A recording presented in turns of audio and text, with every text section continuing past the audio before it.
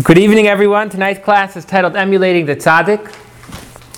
And I appreciate everyone coming out in this weather. This week, we learn Vayechi Yaakov Beretz Mitzrayim. The Torah portion starts that Yaakov lived in the land of Mitzrayim. And the word live is life. That means a life of happiness, a full life. The grandson of Reb Shneir Zalman of Liadi, the author of the Tanya, he approached his grandfather. So the author of the Tanya, his grandson, Reb Menachem Mendel of Lubavitch, approaches his grandfather and he says, I have a question. How is it that Yaakov's greatest time in his life, he lived in Mitzrayim? The Baal HaTurim, one of the commentators on the Torah, says, not only did Yaakov live in Mitzrayim, Vayechi, this week's Torah portion is called Vayechi, and he lived. And the Baal HaTurim says, not only did Yaakov live in Mitzrayim, but the best part of his life was in Egypt. How could it be? When he's in Israel, that should be the ideal. Yet we're saying the best part of Yaakov Avinu's life, he lived in Egypt. How could that be? And Reb Shneir Zalman responded, he said, prior to Yaakov Avinu going to Mitzrayim, he sent his son Yehuda to establish a yeshiva, a cheder, a day school. And when you have Torah, wherever you live could be the best place. So how could it be that he lived in Egypt? Because over there was a yeshiva. Yet that doesn't answer the question. He was asked how the best part of Yaakov Avinu's life could be in Mitzrayim, and he answered because there was a yeshiva. I'm sure there was also a yeshiva in Eretz Yisrael. So what's the answer? So why still was the best part of Yaakov Avinu's life in the worst place in the world? We say the most unholy place in the world at the time, Ervas Haaretz, the nakedness of the land, the lowest place on earth at that time was Egypt. So Yaakov lived the best years of his life in the lowest of all places? And yes, this goes perfectly with what we're learning in Tanya. Yisron ha'or min ha'choshech. From darkness comes the greatest light. When you have a yeshiva in Eretz Yisrael, it's not a big deal. But when even in Egypt, in the lowest of all places, you could establish a yeshiva, you could have in the lowest of all places, Yaakov Avinu can bring up a generation of Torah scholars, a generation of God-fearing Jews. That is the greatest accomplishment in the world. That is the best life possible.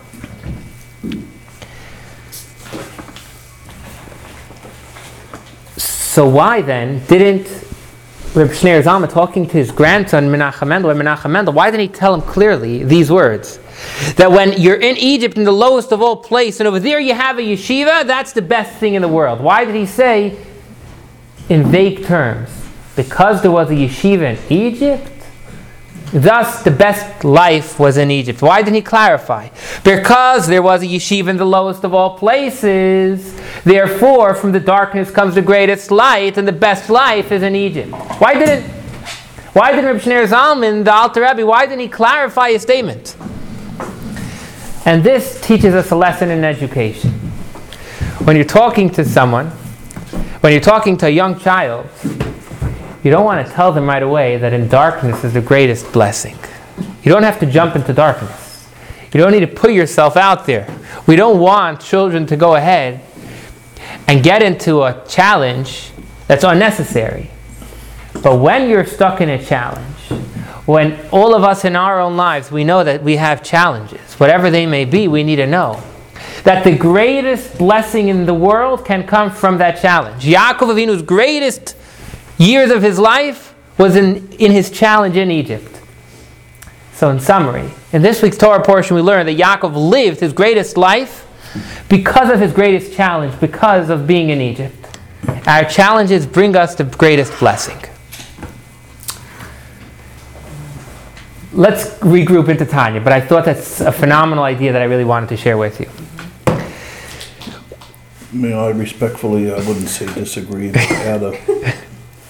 Absolutely.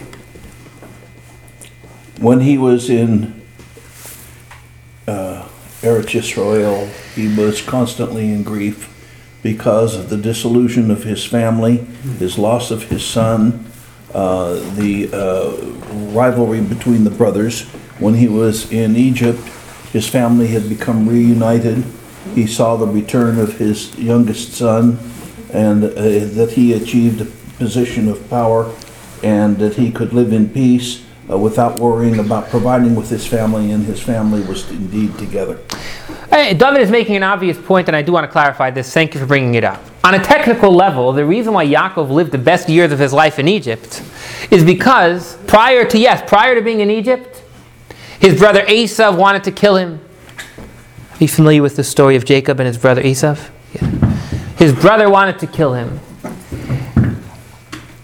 And following that, we have the story of Yosef in Yaakov's perception being killed. So yes, the first time he was able to settle was in Egypt. But that exactly was the question that Reb Menachem Mendel was asking. How did God create it so that his best years were in Egypt? That precisely was the question. Why in Egypt of all places did God create that Yaakov should have the happiest years of his life? And to that the answer was because from darkness comes the greatest light. For us, Egypt. Okay, so now let's regroup. We're talking over here, we're in the middle of chapter 14. We are on page 62, and we've stated how every person, if something negative comes to your eyes, you shall look at yourself in the mirror and say, I am not a low person, the lowest of all low. Wouldn't disconnect themselves completely from God. I am no lower than him.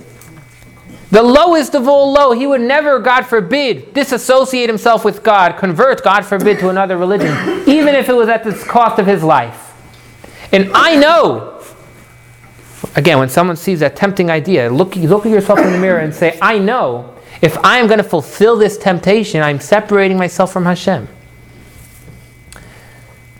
And we shared how, again, each and every one of us has the ability to be a Beinoni. We all have the ability to be in full self-control in our thought, speech, and action. That's what we previously learned. But we shared that we do not have the ability to have full control of our, remind me, emotions, of our feelings. Our emotions are not in our control. And this left us with a question, and that's what we're going to continue with today.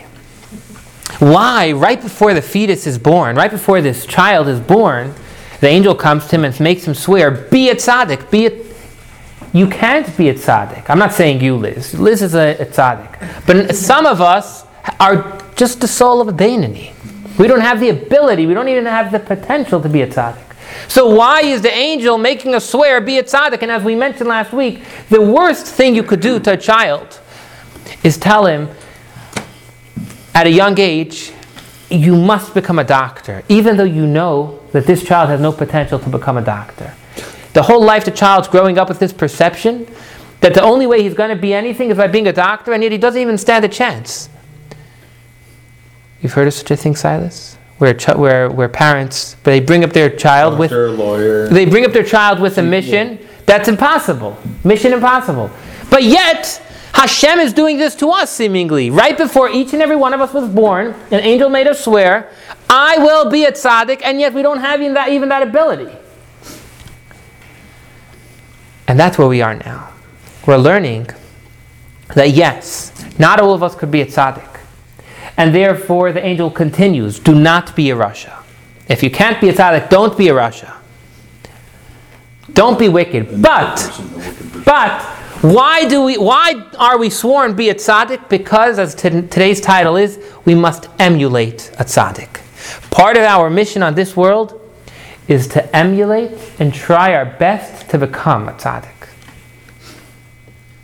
We have to try our best to be in control of our emotions. Just because, my wife was just sharing with me that we have this book called Teaching Like a Champion. Have you ever heard of it? No. Fantastic book called Teaching Like a Champion. It has 101 techniques for teaching, and one of them is never start off a section of anything and tell your students, look, the state demands I teach it to you. It's way above your head. We're just going to go fast. We've all had those teachers, right? They said, we need to do this. We're just going to do it, but just bear with me. You may not understand it.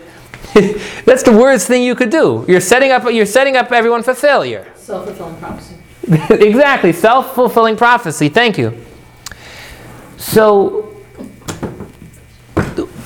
what we're doing here when we're being sworn be a tzaddik is because we don't want to set the bar and say, just have self-control over your thought, speech, and action. If I were to tell you you could only be a tzaddik, so then we would all think, you know what?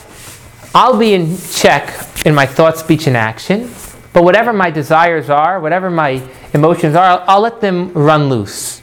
If I see something and it brings me, don't worry, No. We must try to be a tzaddik. We must try as much as we can to check and be on top of our emotions. But we're telling you that don't get frustrated if you're not able to. So reach for the stars, right? How does the quote go?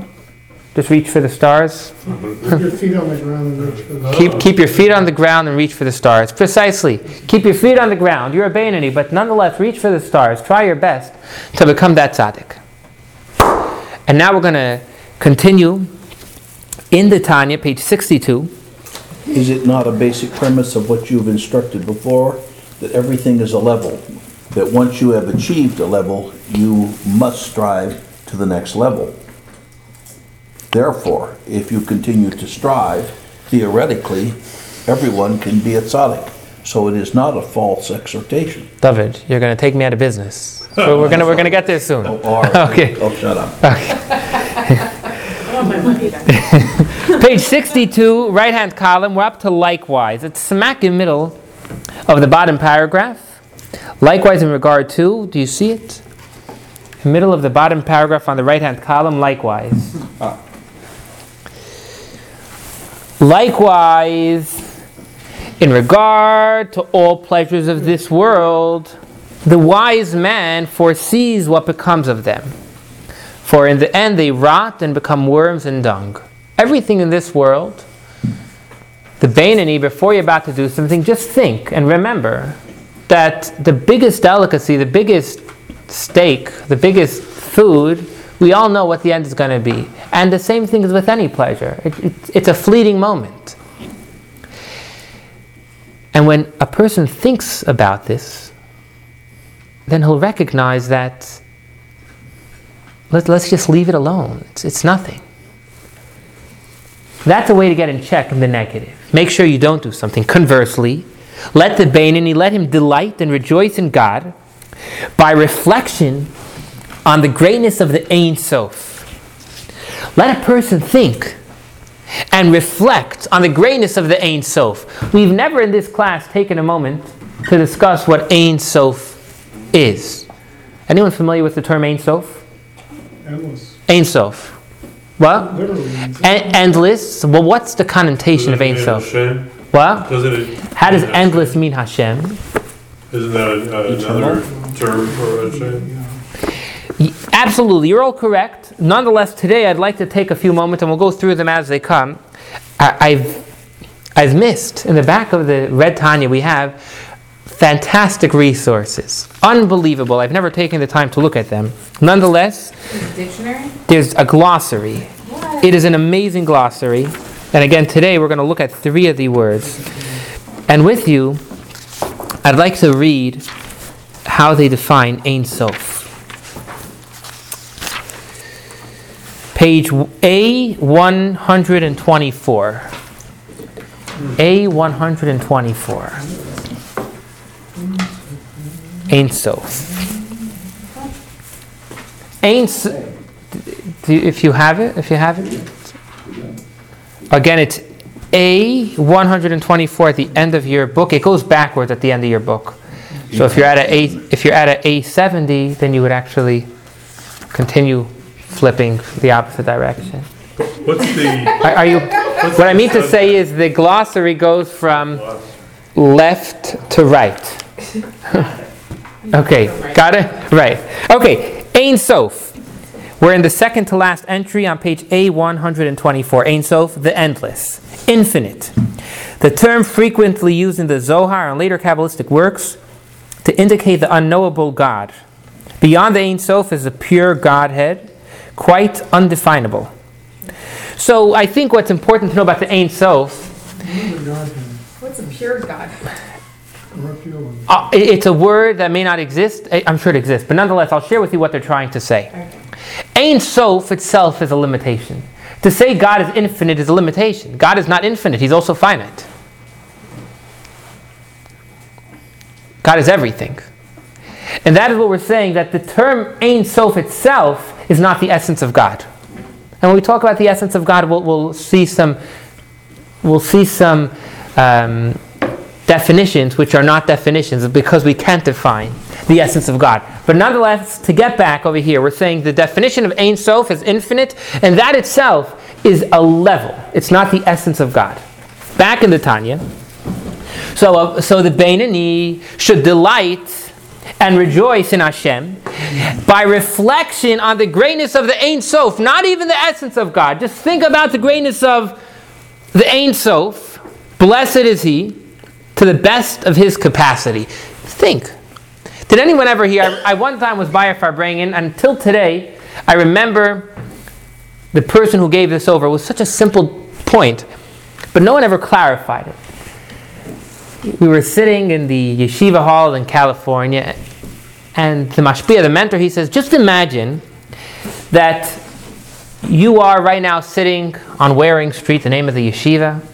You're sitting here, and think how there's so many people gathered in this room. And then imagine how there's so... Waring Street in Hollywood? Yes, right now. No, that's where my grandmother lived. Okay. Waring Street, it's right there. I thought that sounded familiar. Maybe... Sorry.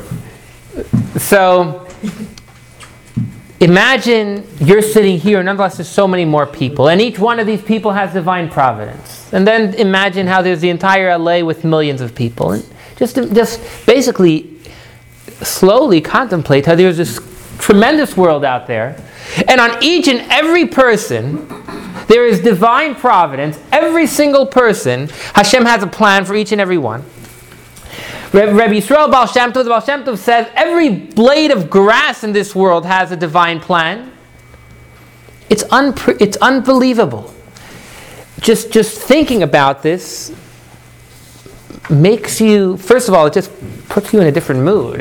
Hashem is watching you. Yesterday, one of the things that is one of the biggest blessings in life is belief. There are Chovos Halavavos, by raise of hand, anyone familiar with that book? Chovos Halavavos, classical work. Just yesterday I was going through a section in it called Shar HaBitachon, and I highly encourage you to learn it. It's in Hebrew and English. And over there, the author, he shares how if someone has trust in Hashem, everything else falls aside. There's nothing to worry about. Why should you worry if Hashem is guiding you? I'm going to digress for 1 minute, but I want to share this amazing point. The Talmud in Nida shares with us that there are 3 partners in a child. There is the mother, the father, and Hashem. Now the word partner in Talmudic doctrine means that there's 3 people actively involved in something. So what does it mean Hashem is a part of the child? If Hashem blew in the neshama, that was a one-time thing. The person has a neshama. But what does it mean that there are 3 partners in this person? It means that the mother and father need to worry about the child's spiritual life. And if they do that, then Hashem is going to worry about the physical. So going back to if we all have trust in Hashem, so everything else falls aside. Why should I worry? What are you worrying about? Rabbi Yosef Yitzchak of Lubavitch, he said, worrying, it's a waste of your mind space because there's a plan, and your worry is not going to change that plan. So getting back here, if you want to be able to connect with Hashem and just do mitzvot, all you need to just focus how there's a world out there, and Hashem has a master plan for each and every one of you. To the best of your capacity. And that will bring you to a love of Hashem. It will bring you to connect with Hashem. Clear? Any questions? Rebbe? Yes, David. With respect, I need to point out that Hashem also says, I am infinite. You cannot understand that, so I ask you to accept that I am the third party in your life and I am infinite. And your job is to exercise your free will in fulfilling my will for you. Now that's a paradox, and that is, I think, the essential paradox of Judaism, that by exercising free will, you can theoretically ascend to become a tzaddik, and you must devote your energy to that.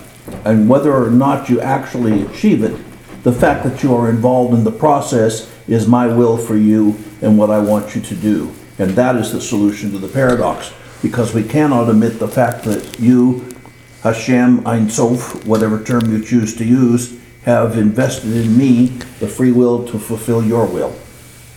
Okay, thank you, David. I'm not going to I don't want to go further into the conversation, but I appreciate that point.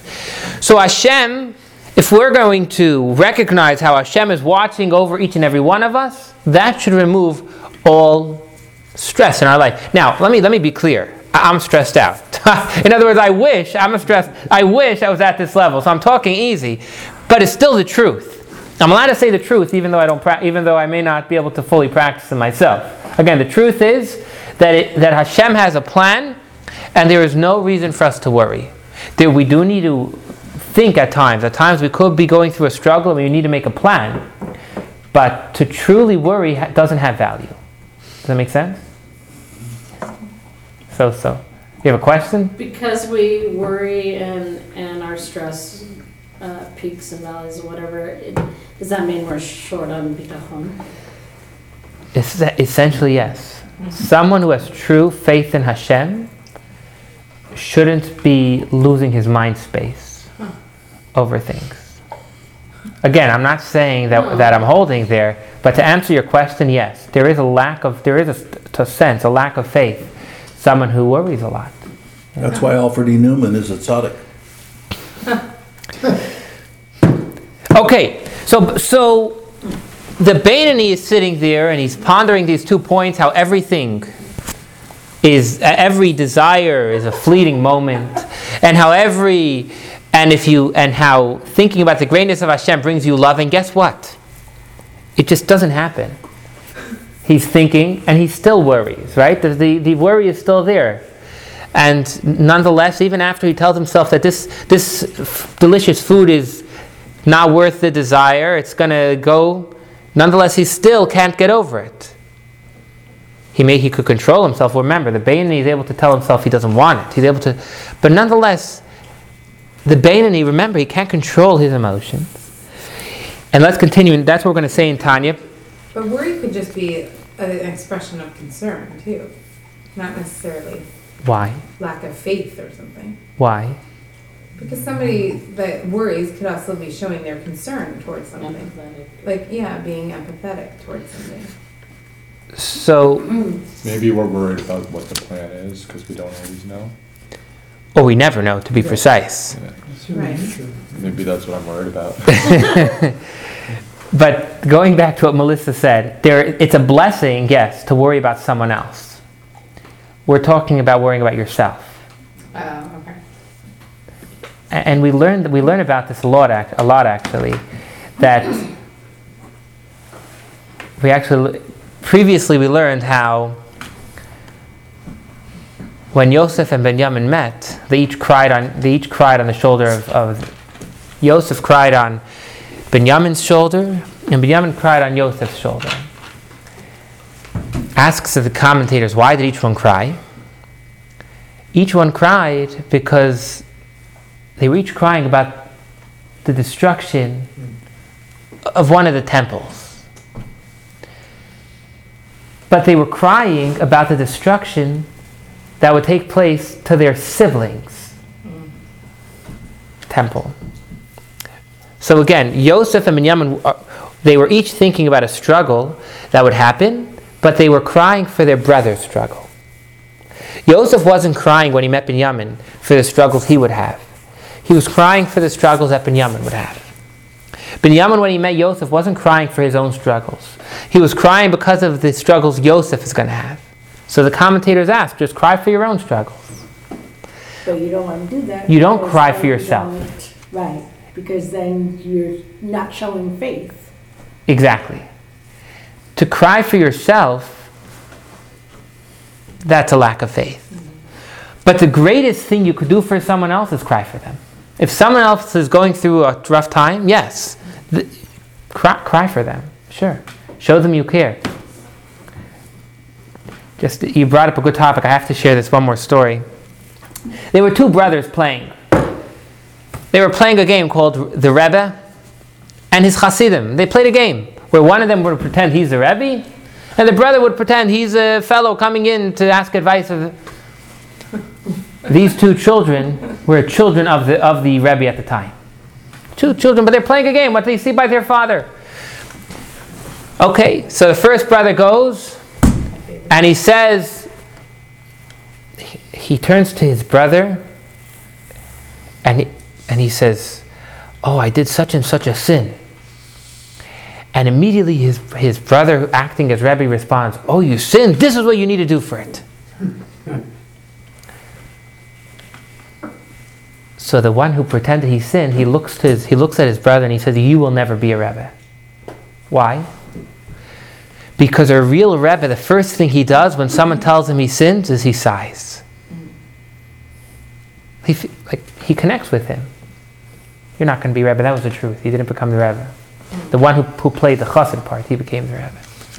So yes, for someone else, you cry. Good point. Thank you, Liz. Thank you, Melissa. Okay, so back inside. So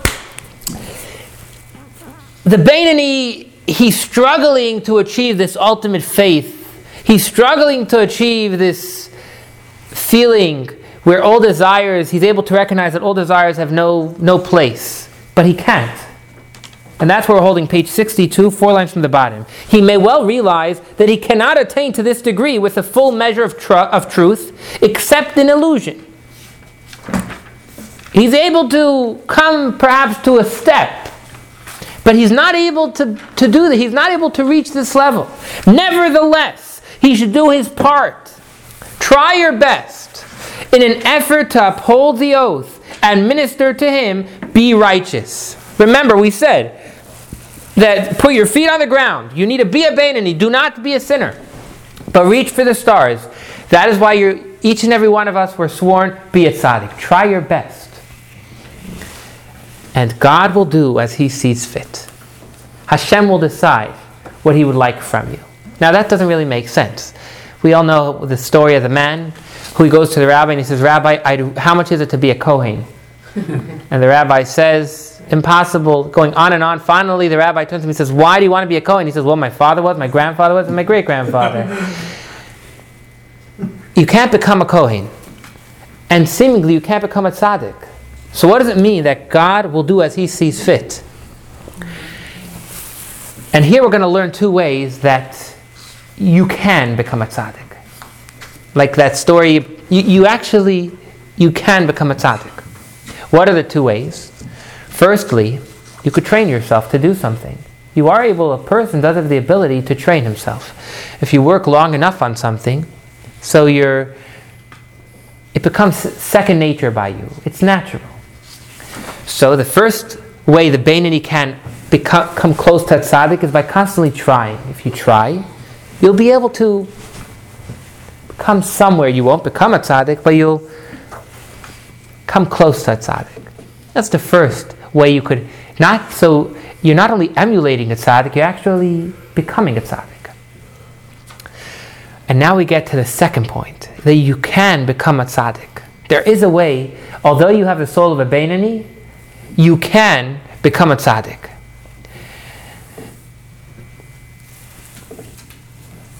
Let's first see the first way inside, because the second way we're going to go really, it's a fascinating point. Let's first see the first way. Furthermore, habit reigns supreme in any sphere and becomes second nature. You all had that experience. You were driving to the store and you just ended up driving to your parents' house. So,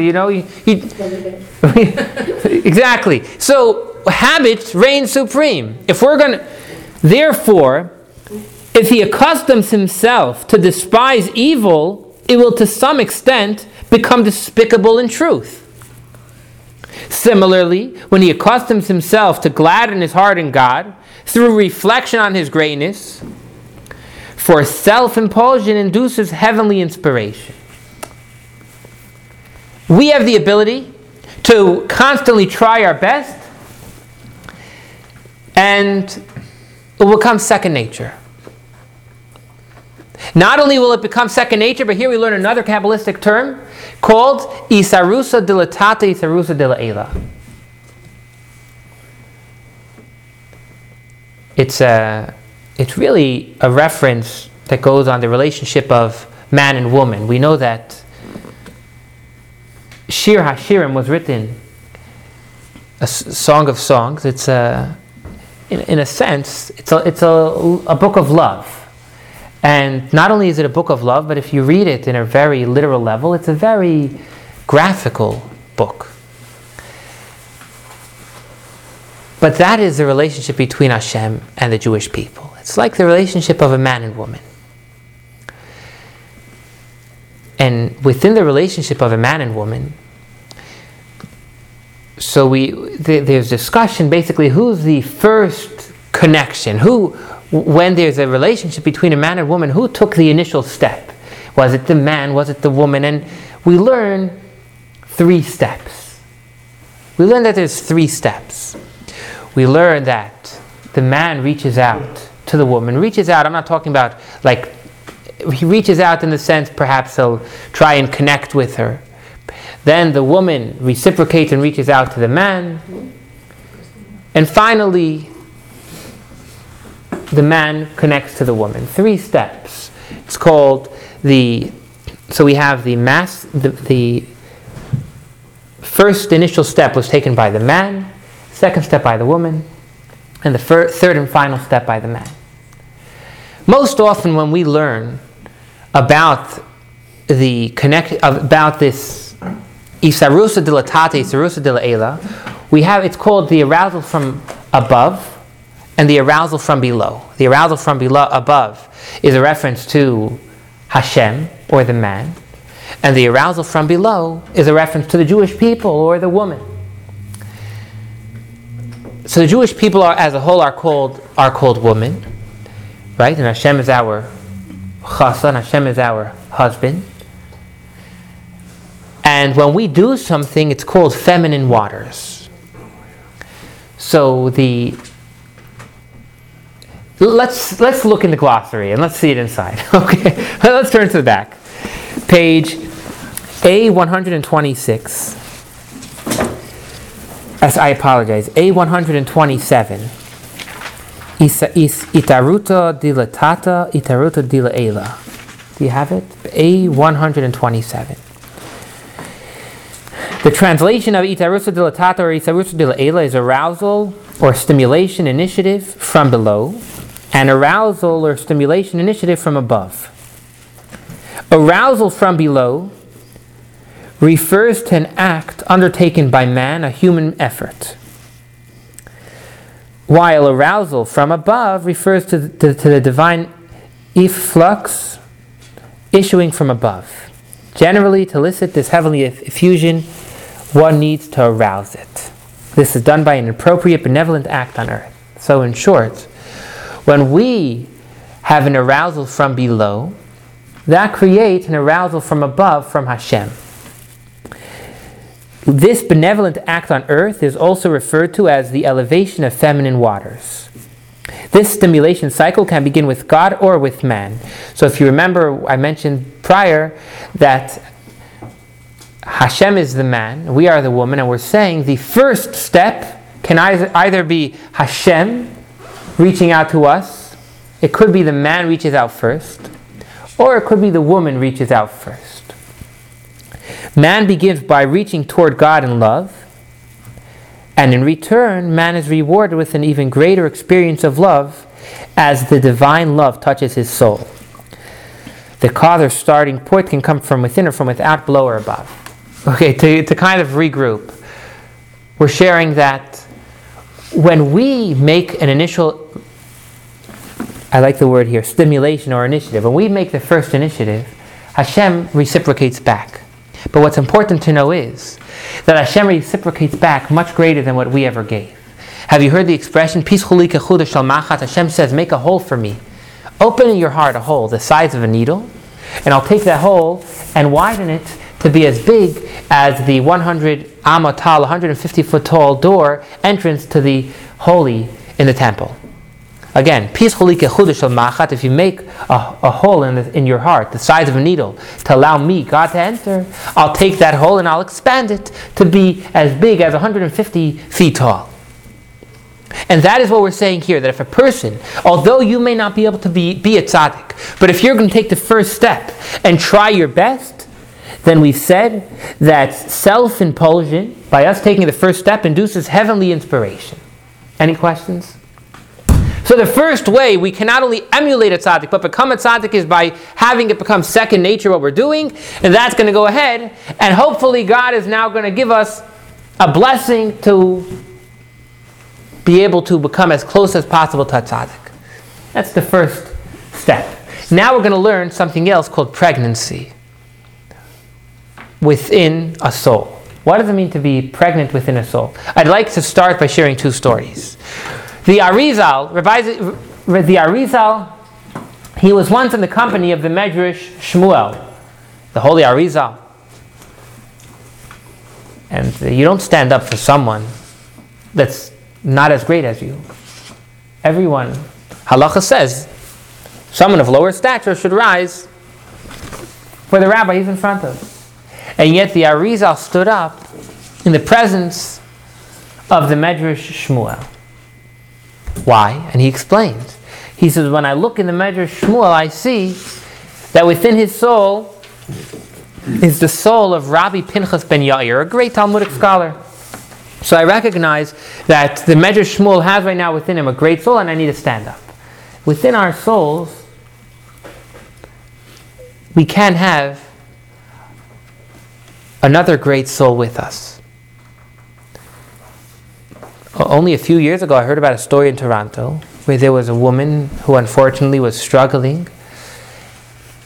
And at the time, the story went that there was another soul that was within her and driving her crazy. And the rabbi at the time was able to, through different methods, remove that second soul.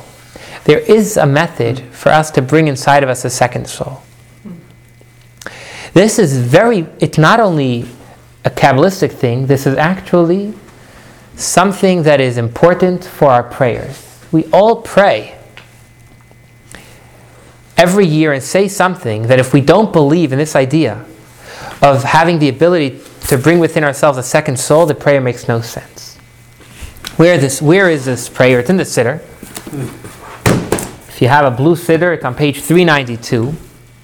Let me share it for a second. I think it's fascinating. I'll just share a few Siddurim. If you want to pass them around, on page 392. And the prayer we're discussing is for the month of Nisan. In the month of Nisan, the tabernacle, the Mishkan, was dedicated. And every day of the first 12 days of the dedication, a different tribe brought a sacrifice. What page? Well, it starts on page 391, and it's repetitive basically through page 397. Every day of the first 12 days of the month of Nisan, we say the Nasi, it's called. We talk about which tribe brought which sacrifices on which day.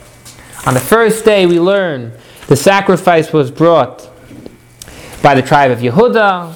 On the second day we learn it was brought by the tribe of Yisachar, etc., etc. Okay, so far so good. But here comes the problem. Every day we say a prayer. And I'm going to read to you the prayer because it doesn't make sense, seemingly. Here we go. I'm going to read the one on page 392 for the first day.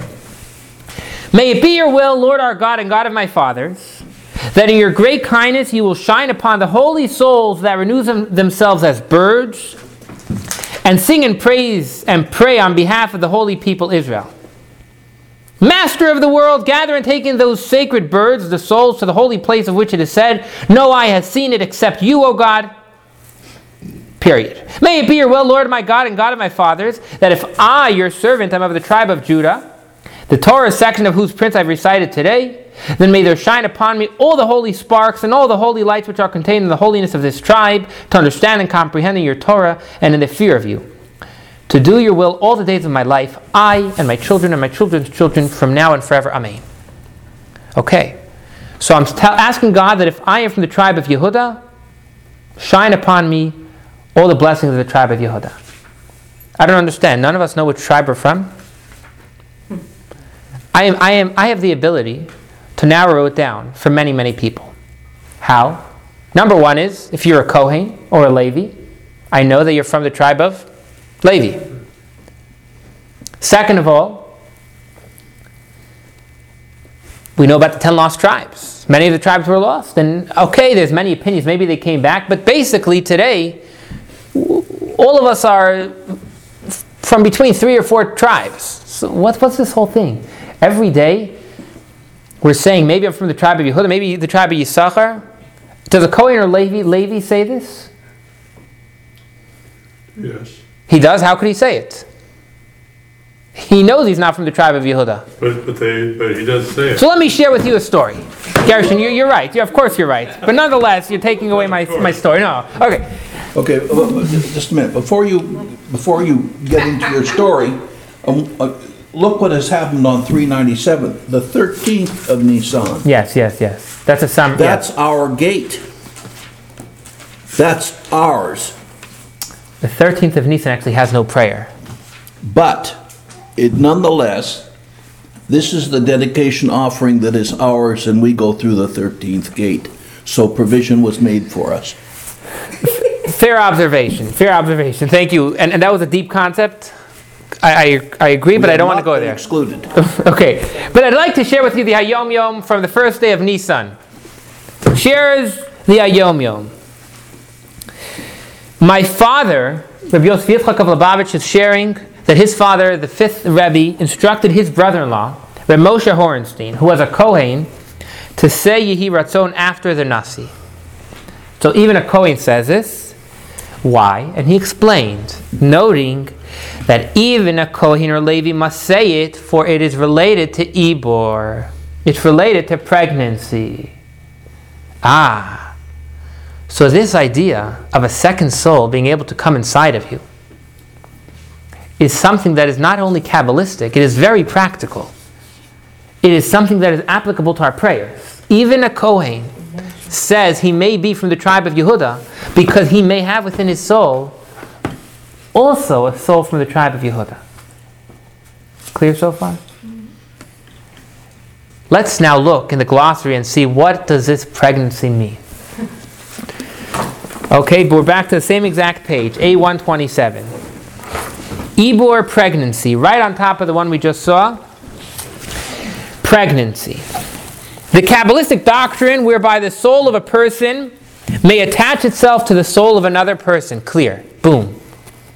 The soul of one person can attach itself to the soul of another person. According to Reb Shneir Zalman of Liadi, according to Reb Shneir Zalman, when a person makes a consistent effort to transcend his own spiritual limitations, he may, by divine grace, merit that the spirit of a tzaddik should attach itself to and illuminate his own soul. This is precisely what we're going to learn right now. Chapter 14. So, not only can, as we mentioned before, you aspire to be a tzaddik and become close to a tzaddik, but we're going to learn now that yes, the Beinoni has the ability to become a tzaddik. That joke I told you of the Kohen, according to this, is actually not true. You can become a Kohen. You can't become a halachic Kohen. You can't become a Kohen that was called to the Torah. But you can, yes, you have the ability, the Beinoni, although his soul can never become a tzaddik, he has the ability to draw within himself the soul of a tzaddik. This is very, very, it's deep and it's perhaps hard to grasp, but at the same time it's a very special idea. Let's see it inside of Tanya. Back in the Tanya, page 64. With all that, we are towards the middle of the top paragraph, page 64, left column. With all that, after a person has given it his best shot to become a tzaddik, perhaps a spirit from above will descend upon him, and he will merit something of the spirit ruach that is rooted in some tzaddik that will attach itself to him. So God should grant us that if we're not a tzaddik, then we have the ability for the soul of a tzaddik to attach itself to us, so that he may serve God with true joy. As it is written, rejoice in the Lord, you're righteous. Tzaddikim have the ability to have the ultimate joy, and hopefully we have the ability to have the soul of a tzaddik enter us. And then, concludes the chapter 14, then will in truth be fulfilled in him the avowed oath, be righteous. If the Beinoni is able to draw down the soul of a tzaddik, then that is the ultimate fruition of the oath, be a tzaddik. So let's summarize and put it all together. So we started off sharing how we have to try our best to fulfill the oath, be a tzaddik. What's trying our best?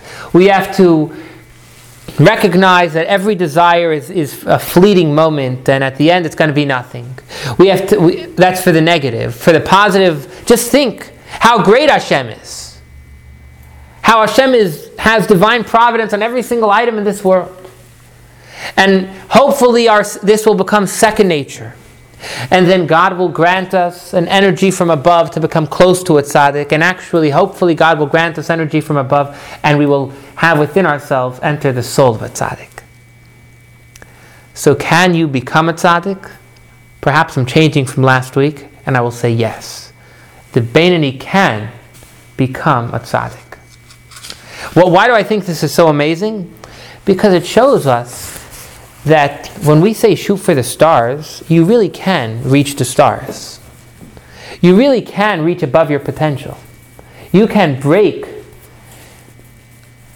the limitations that has been set for you. In other words, we're saying every one of us has been created with, if we're a Beinoni, we've been created with a limitation, Beinoni and nothing else.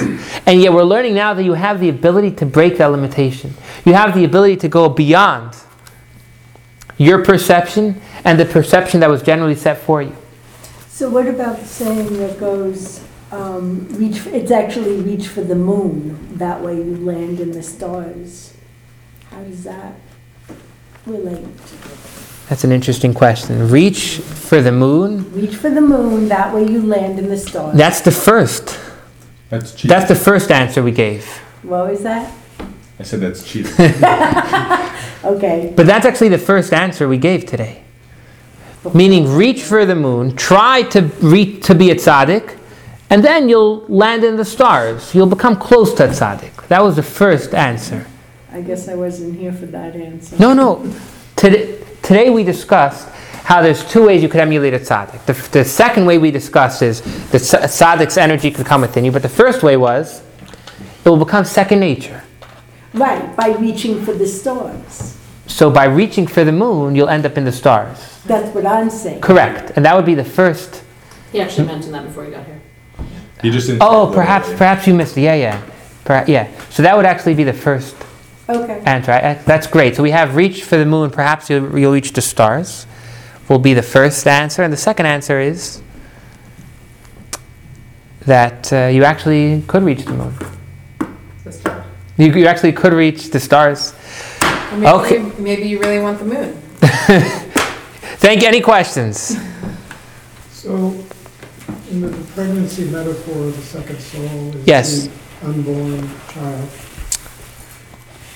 The second soul is the unborn child. Oh, you're asking why is it called pregnancy? Well, I'm trying to explain the metaphor, because Let me read you a note here that will explain to you why it's called pregnancy. Ibor is truly gestation. And this really refers to the undifferentiated state prior to the appearance of organs.